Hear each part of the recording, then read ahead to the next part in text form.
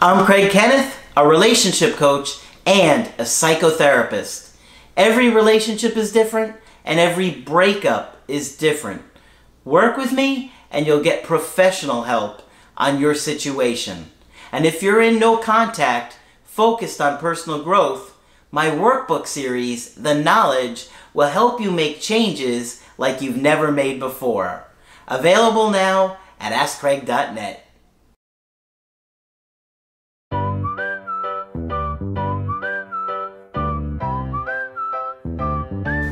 Hi there, I'm Coach Craig Kenneth. I'm Coach Margaret. Today, we're going to be talking about he couldn't do it anymore. So this was an email coaching from somebody that is in their early 20s, and it's an interesting situation, so I thought it'd be a good topic to share with you guys, okay? They're in their early 20s, they're both pursuing their degrees. Now they were together for 11 months, but they had been friends for 5 years. Okay. So she said, our 1-year anniversary would have been next month. We were exclusive, but never engaged, married, or living together. One major problem of the relationship was that he would always ignore me, be cold, or push me away when he was stressed or tired from school, work, and family commitments. And he would often tell me he needed space and time by himself. Mm-hmm. So we already have a good idea this guy probably has an avoidant attachment style. We would think that. Looks highly likely.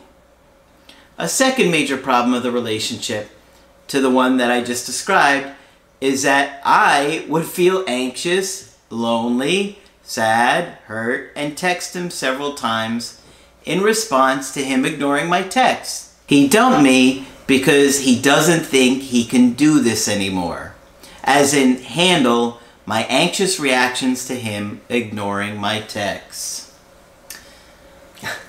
He also dumped me because he said that he fears for his safety and my own and doesn't want to be the reason why I end my life.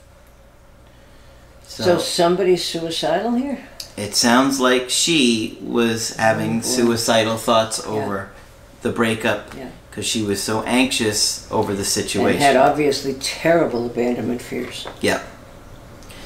He said he wasn't okay with hearing me cry and desperately reach out to him in a voicemail that I left him while he was ignoring me. He said that I need to understand that he ignores people and keeps to himself when he's stressed or tired. I told him that I feel hurt and disrespected when he ignores me instead of telling me that he's busy and wants to be left alone. When he dumped me, he said that he loves me like family and that I'm one of his closest friends. I asked him if he could give me another chance, and he told me he's sorry and that he's pretty set on his decision. You see, he probably is so exhausted by that anxious avoidant trap that he just doesn't think she's going to change, or that he wants to change, and it's just he feels over it. Yep. He asked how I was feeling and if I still wanted to be friends. I told him that I was hurt and sad, but I still care about him and would like to be friends. Well, I wouldn't necessarily want to be somebody's friends if I'm trying to repair a romantic relationship. No. So, but if that's what you want to do because you genuinely care about him, that's up to you. But it's not ideal if you're trying to reattract him and make him really rethink this decision. He said that he still wants to talk with me and looks forward to hanging out with me in the future. With no strings. Yeah. After that, I decided not to initiate contact with him again. Since the breakup, he's reached out a few times. I took my time replying to his texts and tried to respond with friendly but not overly eager or long texts. 2 days ago, he texted me at 3 a.m. that he went to the ER for a lung problem. I responded with concern when I saw the text in the morning. He didn't reply, but later that day at 12 a.m., he texted me about a game we were looking forward to playing together. So he doesn't text back about being in the ER, but about a video game they want to play together. Was he able to take the support she offered him? I'm just curious. Well, it's hard. You mean prior to then, well, or no, after but I mean then? when he called about the ER, she He didn't responded reply with to that. concern. Yeah. All he did was respond about a video game at midnight. Yeah, right. Okay. The next day at 8 a.m., he texted, "Can't wait to play with you." That day at 4 p.m., he sent me Snapchats of cupcakes he baked. That's definitely an direct approach. Oh God, yes. But I- he's not doing it really well or smoothly. No, he's Tripping not. over himself here. Yeah, a video game at midnight. I responded to his texts and Snapchats around 7 p.m. I texted, "Excited to play with you too." He opened my response quickly, but didn't respond. Oh, isn't that annoying? Isn't it? I wait to reply to you, you open it, and then you don't say anything back. That sure is annoying and frustrating. It seems like he still cares and may be interested to some degree. I'm not sure. When we were together, he told me he loved me. I was his better half, and we discussed having children in the future. My question is, what can I do to reattract him and get him back? Okay, so I think this guy is interested to some degree because he's looking for excuses to reach out. Yeah. So there's definitely some interest there. However, he's probably just exhausted by all the arguing and the fighting that's been going on. So if I was to tell you, the first thing you need to do is really work on managing your anxiety and controlling yourself.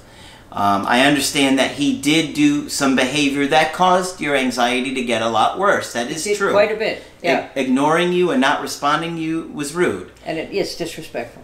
It is. And, you know, you should consider that in whether or not you want to take him back because, you know, when somebody doesn't respond to you, it literally causes physical pain. Yep. Okay? It causes our body to feel physical pain, Absolutely. release chemicals in us. And so if you date this man, he's going to continue to do that. And it's going to set you off. Now, to some degree, you can control your side of that and managing your behavior better. But if you continue to reach out and he takes forever to reply or just ignores you, it's going to still set you off over and over again. Mm-hmm. So I would say if you work on yourself and take things slow, you could see how it goes with him.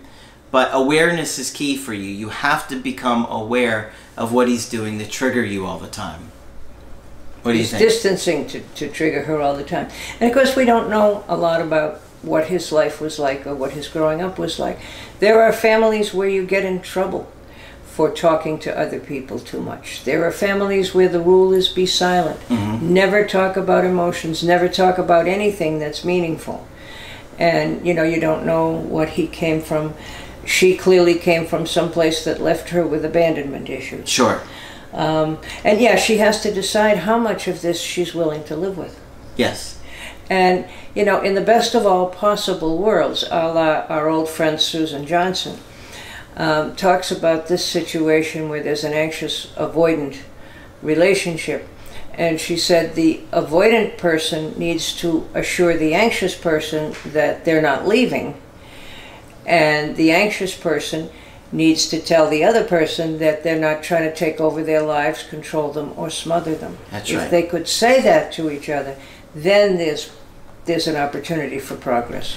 I think if she is willing to work on herself and really make those changes and makes him really work and invest in her as well. In other words, don't chase him. No. Let him come to you. Let him work to get you to spend back. time with Yeah. you. Don't let him just think he can keep hooking up with you and hook up with all these other people. If he's willing to work for you, I think you can turn this around. Yeah. Because I know you can at least work on yourself. Whether or not he's going to change and become more available to you as a partner, that remains to be seen. But possibly if you lower the demands on him, he might be able to give you more. Yeah, he might be able to respond. And, you know, you can ask him periodically, are you getting enough space? That would be helpful. Yeah. Don't But- just ignore me. Tell me what you need. But she would have to get to a good place emotionally before she could even say Right. that to him. Right. Because right now she doesn't want to give him space. That's terrifying. That's the last thing she wants to do. But yeah, I do think... But if she doesn't, she'll lose him altogether. Yeah, for sure. But I do think at this point it's not gone far enough where I don't think he'll at least consider it. I think he will. I think he's going I to think so too. try and spend more time with her as he starts missing you more. Now, if you reach out to him and you're chasing him, I don't think that's going to make his interest go up. I think if you let him keep coming to you as he misses you and then you try and spend time with him, showing a good time, having a good time with him, then I think you have another chance at rekindling But that's this. what you want to do for now, is have a good time. Yeah. You don't want to put any pressure on this. And all of those unmet needs you got to really work through and look at your own childhood as to why you're so desperately needing someone to take care of you or be there for you. Someone who doesn't treat you all that well. Yeah. Okay. Hopefully you guys found this situation helpful and insightful.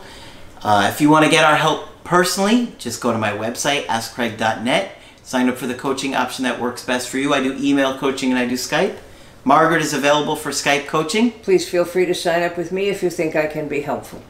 Remember to subscribe to the channel. But that's it for this video. I'm Coach Craig Kenneth. I'm Coach Margaret. And we will talk with you soon.